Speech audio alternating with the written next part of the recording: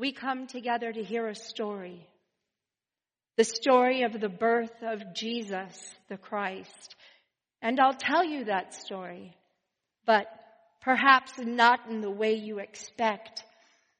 It will come to us through the eyes and experience of the other wise man, the one whose name was not recorded in the annals of time, but whose journey was far, far longer than the three magi we know. And that long journey to bring his gifts to the Holy Child led to him receiving the most precious gift of all in return, a greater gift than the others could have begun to dream of. His long, arduous, seemingly unending journey led him to divine truth. May his tale stir your hearts and awaken that divine truth within you. In the days when Augustus Caesar was master of many kings and Herod reigned in Jerusalem, there lived in the city of Ecbatana, among the mountains of Persia, a man named Artaban, the Median.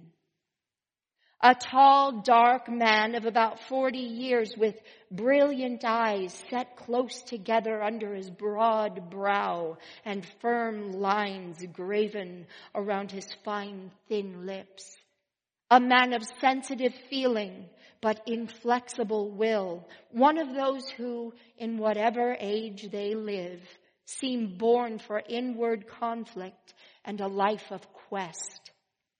His robe was of pure white wool thrown over a tunic of silk, and a white pointed cap with long lapels at the sides rested on his flowing black hair.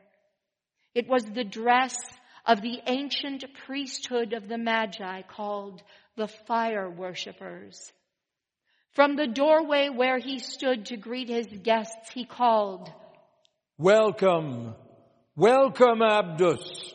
Peace be with you, Rhodaspe, and Tigranes, and with you, my father, Agrabus." There were 9 of the men differing wildly in age, but alike in the richness of colorful silk clothing.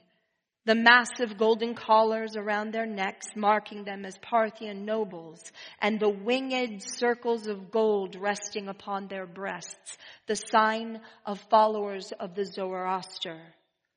They took their places around a small black altar at the end of the room where a tiny flame was burning. I have invited you here tonight as faithful scholars of the Zoroaster to renew your worship and rekindle your faith. We worship not the fire, but him who chose it as his symbol, because it is the purest of all created things. It speaks to us of one who is light and truth. Is that not so, Father? "It is well said, my son," answered the venerable Abgarus. Hear me then, my father and my friends, while I tell you of the new light and truth that have come to me through the most ancient of all signs. He spoke of their study of nature, the virtues of water and fire and plants, of all their scholarly pursuits to untangle the threads of the mystery of life from the beginning to the end. And as he spoke of the ancient tales that told of a Messiah to be born and signs of earth and sky which indicate that the time may be near. And in all of our pursuits, let us ask ourselves, are there not many stars still beyond our horizon, beyond our understanding? "The stars," said Tigranes, "are the deepest thoughts of the eternal. We would do well to yield to them." That does not satisfy me. In prophecies foretold, answers lie in those celestial bodies. It has been shown to me and to my 3 companions among the Magi, Caspar, Melchior, and Balthazar. They are watching at the ancient temple of the 7 spheres at Borsippa in Babylonia. And I am watching here. If the star shines, they will wait 10 days at the temple for me. Then we will set out to see the promised one, who shall be born the King of Israel. I've sold my house and possessions and bought these 3 jewels, a sapphire, a ruby, and a pearl, as gifts of tribute for the king. In his upturned palms, 3 gems appeared, one blue as a fragment of the night sky, one redder than a ray of sunrise, and one as pure as the peak of a snow mountain at twilight. And I ask you to go with me. His friends looked on with strange and alien eyes. They glanced at each other with looks of concern and pity. At last, Tigrana said, "Artaban, this is a dream of ego. No king will ever rise from Israel, and no end will ever come to the eternal strife of light and darkness. Anyone who believes it is chasing shadows." And one by one, they went out of the chamber, and Artaban was left in solitude. As Artaban watched them recede into the distance, an azure spark was born out of the darkness beneath Jupiter and Saturn, rounding itself with purple splendors to a crimson sphere, and spiraling upward through rays of saffron and orange into a point of white radiance. He bowed his head. It is the sign. The king is coming, and I will go and meet him. The swiftest of Artaban's horses had been waiting, saddled and bridled in her stall, pawing the ground impatiently and shaking her bit as if she shared the eagerness of her master's pursuit. And so it was without a moment's hesitation that she responded to his command, and they set upon their journey. They passed along the slopes of Mount Orontes, the plains of the Niceans, and the fertile fields of Concobar, through Carine and the gates of Zagros into the ancient city of Hala. On and on he rode until he arrived at nightfall on the 10th day beneath the walls of Babylon. His horse was almost spent, but he knew it was 3 hours' journey to the Temple of the Seven Spheres, and he must reach the place by midnight. So he rode steadily on. A grove of date palms made an island of gloom in the pale yellow sea of the stubble field, and as she passed into the shadow, the horse slackened her pace. Near the farther end of the darkness, caution seemed to fall upon her. At last, she gave a quick breath of anxiety and stood stock still, quivering in every muscle before a dark object in their path. Artaban dismounted. The dim starlight revealed the form of a man laying across the road. His pale face showed clear signs of the deadly fever which had ravaged the marshlands in autumn. The chill of death was in his lean hand, and as Artaban released it, the arm fell back limply upon the motionless breast. He began to turn away when a long, faint, ghostly sigh came from the man's lips. The thin, bony fingers closed on the hem of the Magian's robe and held him fast. Artaban's heart leapt to his throat, not with fear, but with the inopportunity of the timing. How could he stay here in the darkness to minister to a dying stranger? What claim did this stranger have on his service or his compassion? If he stayed behind for even an hour, his companions would think that he'd given up the journey and go without him. He would lose his quest. But if he went on now, the man would surely die. If he stayed, life might be restored. His spirit throbbed and fluttered with the urgency of the crisis.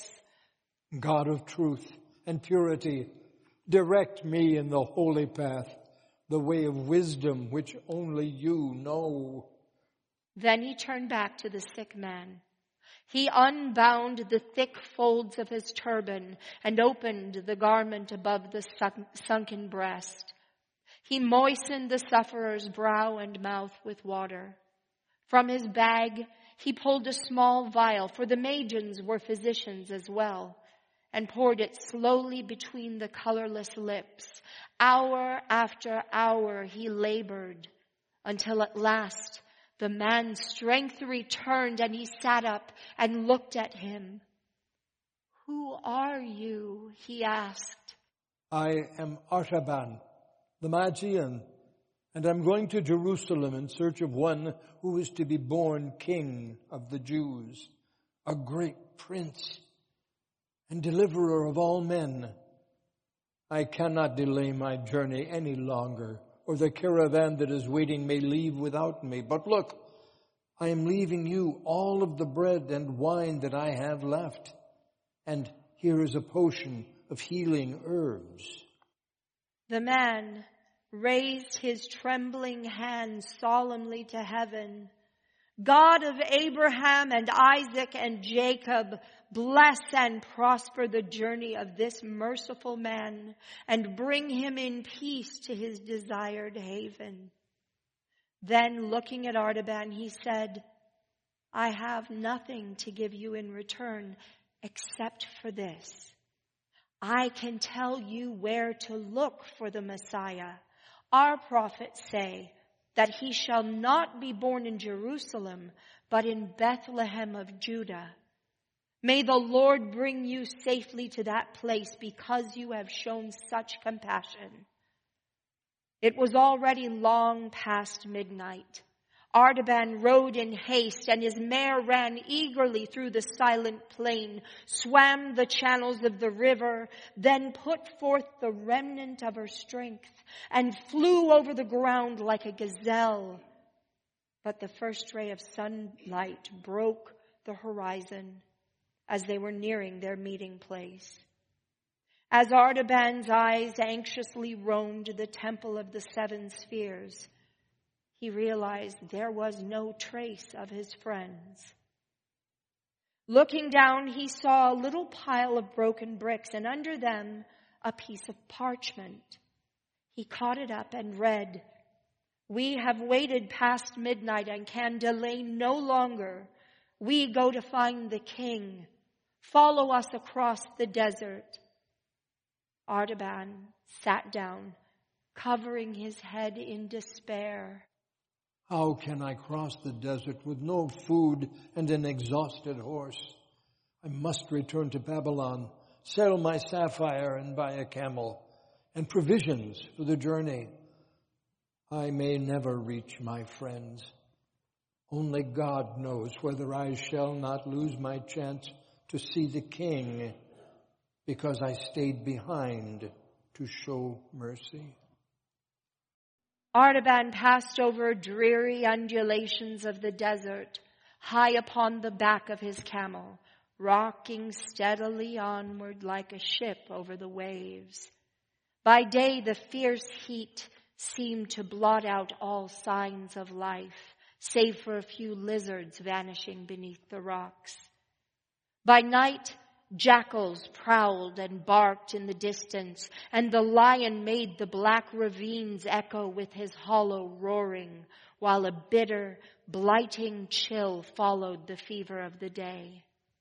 Through heat and cold, the Magian moved steadily onward until he arrived at Bethlehem.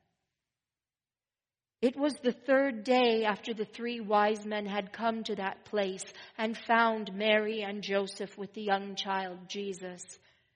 This other wise man, Artaban, drew near, weary but full of hope, bearing his ruby and pearl to offer to the king. The streets of the village appeared to be deserted, From the open door of a small cottage, he heard the sound of a woman's voice singing softly. He entered and found a young mother hushing her baby to rest. She told him of strangers from the Far East who had appeared in the village 3 days ago, and how they said a star had guided them to the place where Joseph of Nazareth and his wife and newborn child were, and how they had paid reverence to the child and given him many rich gifts. But the travelers disappeared as suddenly as they came, she continued, and Joseph of Nazareth took the babe and his mother and fled secretly that same night. People say they've gone to Egypt. Since then, there's been a fear in the village. They say Roman soldiers are coming from Jerusalem to force a new tax. So the men have driven the flocks and herds far back among the hills and hidden themselves to escape it.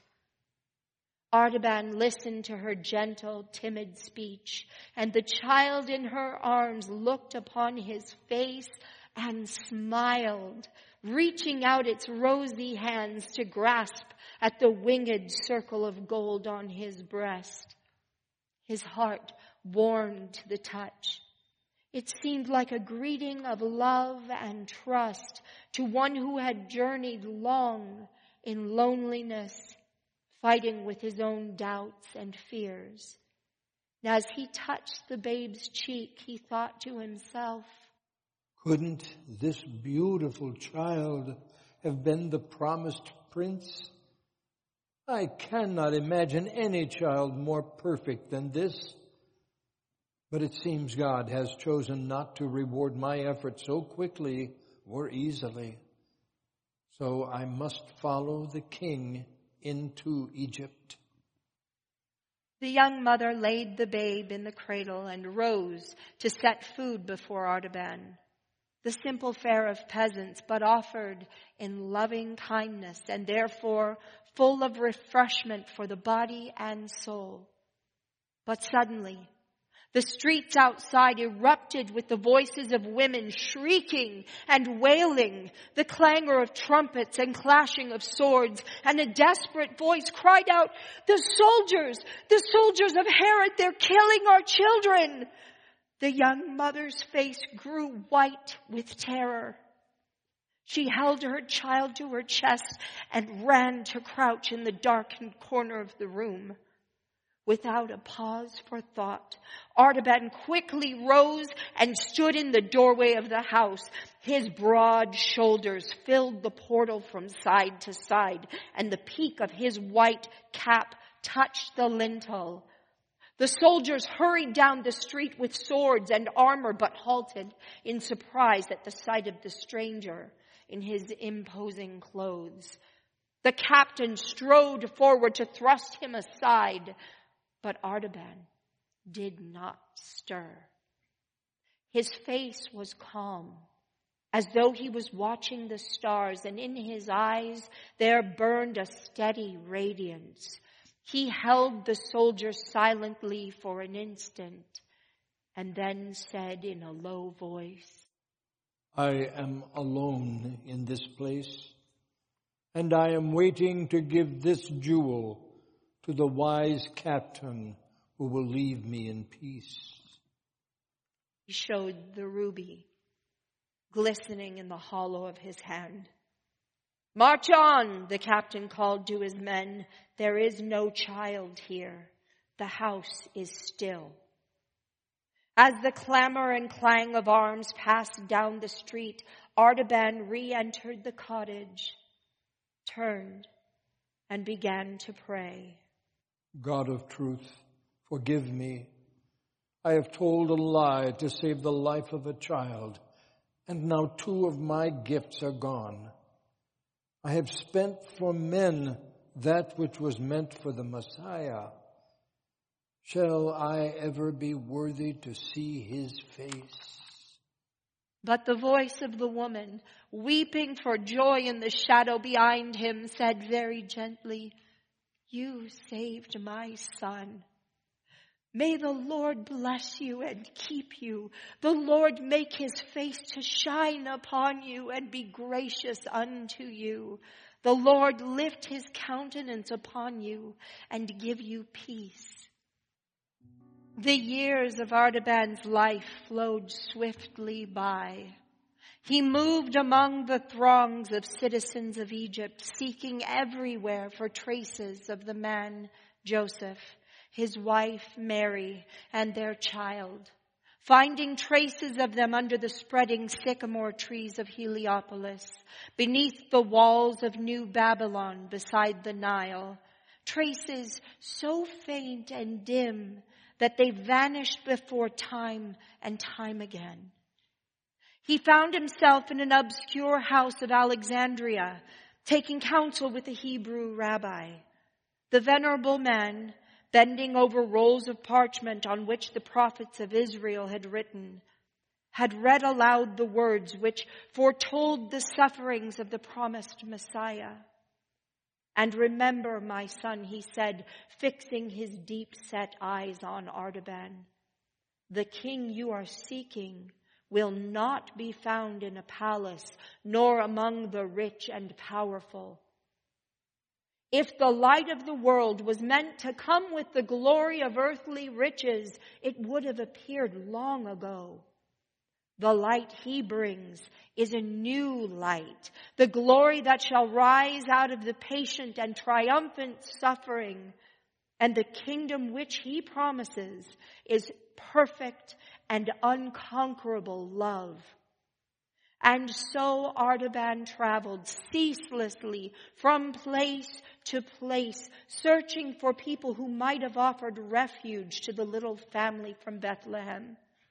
He passed through lands heavy with famine, where the poor were crying for bread, through plague-stricken cities where the sick lay languishing in the bitter companionship of helpless misery. He visited the oppressed and afflicted in the gloom of their prisons and crowded wretchedness of slave markets. In all the places and faces of anguish in the world, though he found none to worship, he found, oh, so very many to help. He fed the hungry, clothed the naked, healed the sick, and comforted the captive. And his years went by more swiftly than the weaver's tools flash back and forth through the loom while his work grows and the invisible pattern is completed. From the outside, many thought he had forgotten his quest, but one with a keen eye might have noticed moments when, all alone, he would reach into his tunic and remove from a secret hiding place within a pearl, the last of his jewels, and he'd look at it. And as he did, a luster, a soft and iridescent light full of shifting gleams of azure and rose trembled on the surface. It seemed to have absorbed some of the colors of the sapphire and ruby, as though the profound secret purpose of his life, all the memories of his joy and sorrows, all that has helped him and all that has hindered him, had been transferred by a subtle magic into its very essence. 33 years of Artaban's life had come and gone, and he was still a seeker of the light. His hair, once dark and lustrous, was now pale. His eyes, which once flashed like flames of fire, were dull as embers smoking among the ashes. He was worn and weary, but still looking for the King, and had come once again to Jerusalem. And something whispered in his heart that at last he might succeed. It was the season of Passover, and it appeared as though all the children of Israel scattered in far lands all over the world had returned to the city's temple for the great feast. The rabble of voices from every direction sounded through every hour of each day, it seemed. But on this day, the sky was filled with gloom, and currents of excitement seemed to flash through the crowd. Artaban stopped a group of people. Please, tell me, where is everyone going and why? We are going, they answered, to a place called Golgotha, where there is to be an execution. Have you not heard? 2 famous robbers are to be crucified, and with them another, called Jesus of Nazareth, a man who has done wonderful works among the people who love him greatly. Many have called him the Son of God and King of the Jews, but Pilate has said that he must die.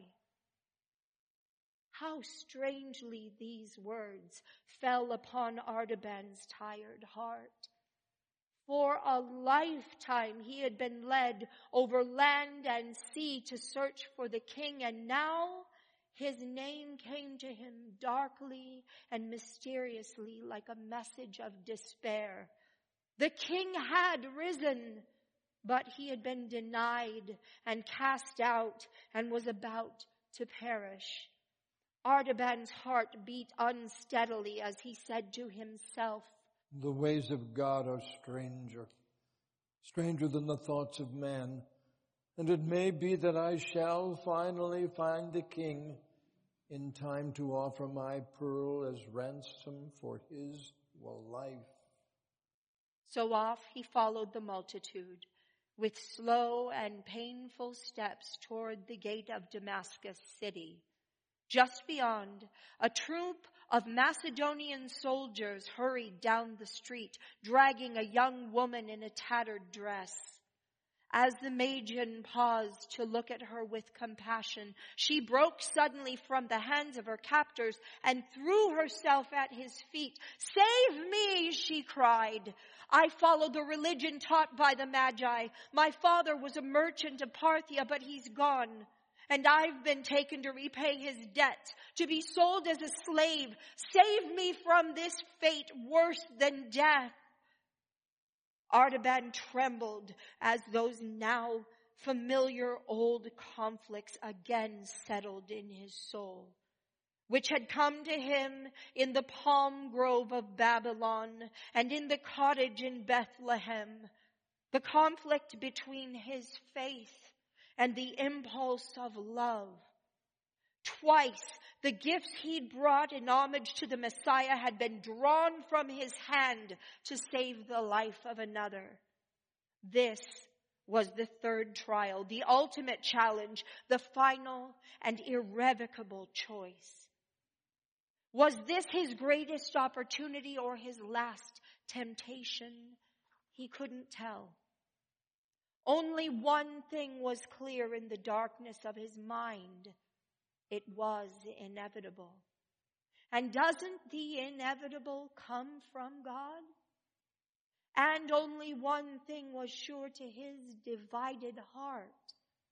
To rescue this helpless girl would be a deed of true, pure love.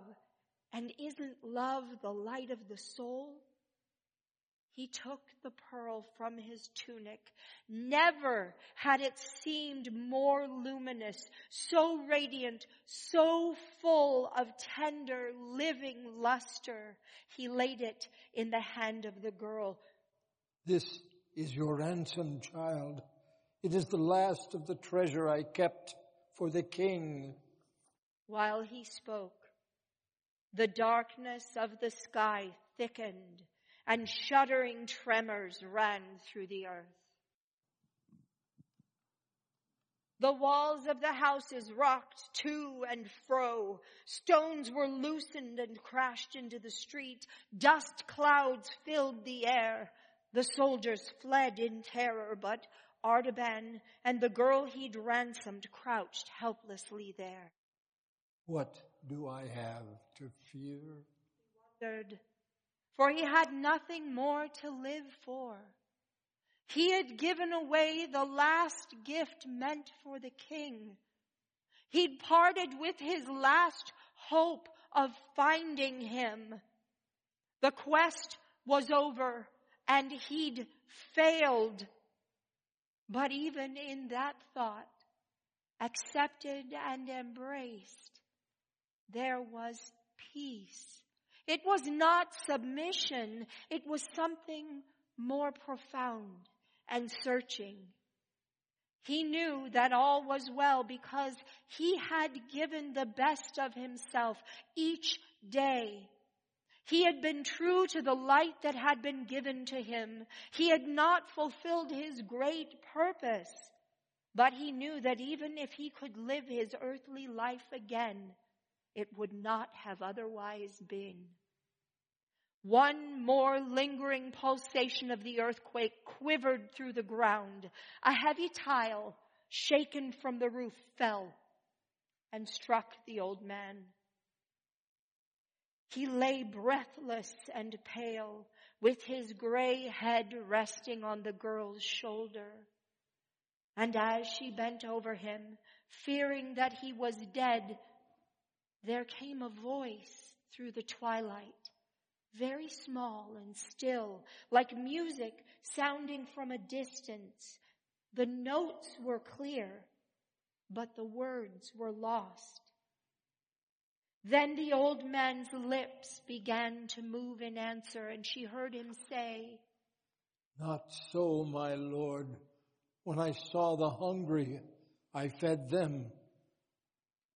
The thirsty, I gave them drink. When I saw those who were wandering, I took them in. Those who were naked, I clothed. When I saw the sick or imprisoned, I came to them. 33 years I have looked for you, but I have never seen your face, nor ministered to you. I yielded to the needs of others. I have failed you, my King." He ceased, and the sweet voice came again, and again the girl heard it, very faint and far away, but now she understood the words. "Verily I say unto thee, inasmuch as thou hast done it unto one of the least of these my brethren, thou hast done it unto me." A calm radiance of wonder and joy lighted the pale face of Artaban like the first ray of dawn on a snowy mountain peak. One last breath of relief exhaled gently from his lips.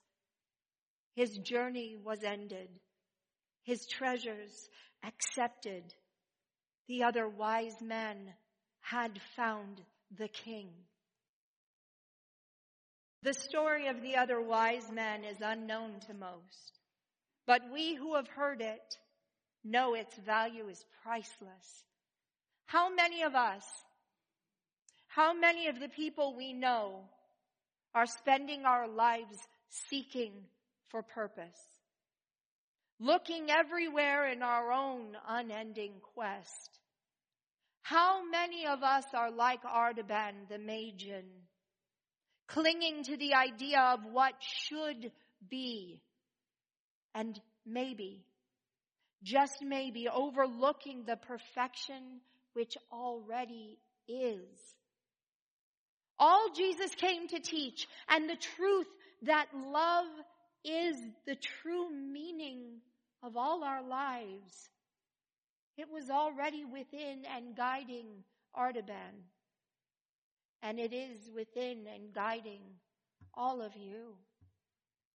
Are you, as the innkeepers of your life, so guarding the manger of your heart that you deny the Christ entrance? Or will you, with me today, let him in? Let that Christ consciousness awaken, expand, and become fully orbed in you. As we've said every Sunday in December, love is God's healing touch. L-I-G-H-T. Light. You are the light of the world. Let your light so shine before man that they shall see your works and glorify God. Now, I invite you to bring forth an intention that will support you in revealing the Christ light within. One that supports you in remembering the truth of your divine nature, the truth of who and whose you are, the truth of all humanity. Hold on to that intention throughout these last few powerful minutes of tonight's service.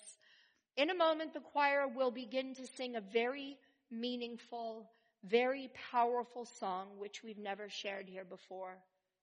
Please listen in contemplative prayer, and when they've finished, silently proceed down the aisles where you will be handed a candle. Light your candle as you exit, knowing that as we each add our light to the world, we join millions of people across the planet tonight in remembrance of the master teacher, Jesus. Glory to God in the highest, and on earth, peace, goodwill to all.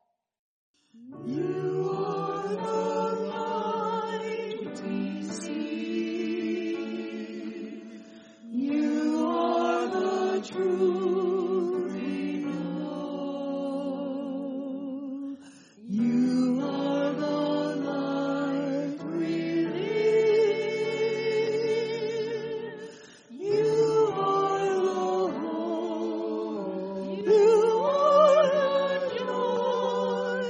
You are the song we sing. Living God, loving God, we glorify your name. Truth and spirit one within, we lift our hearts in praise. Source of love, provider of joy, creation now revealed. Within our hearts your light, within your word your truth, within our lives your love, living your hope, spreading your joy, singing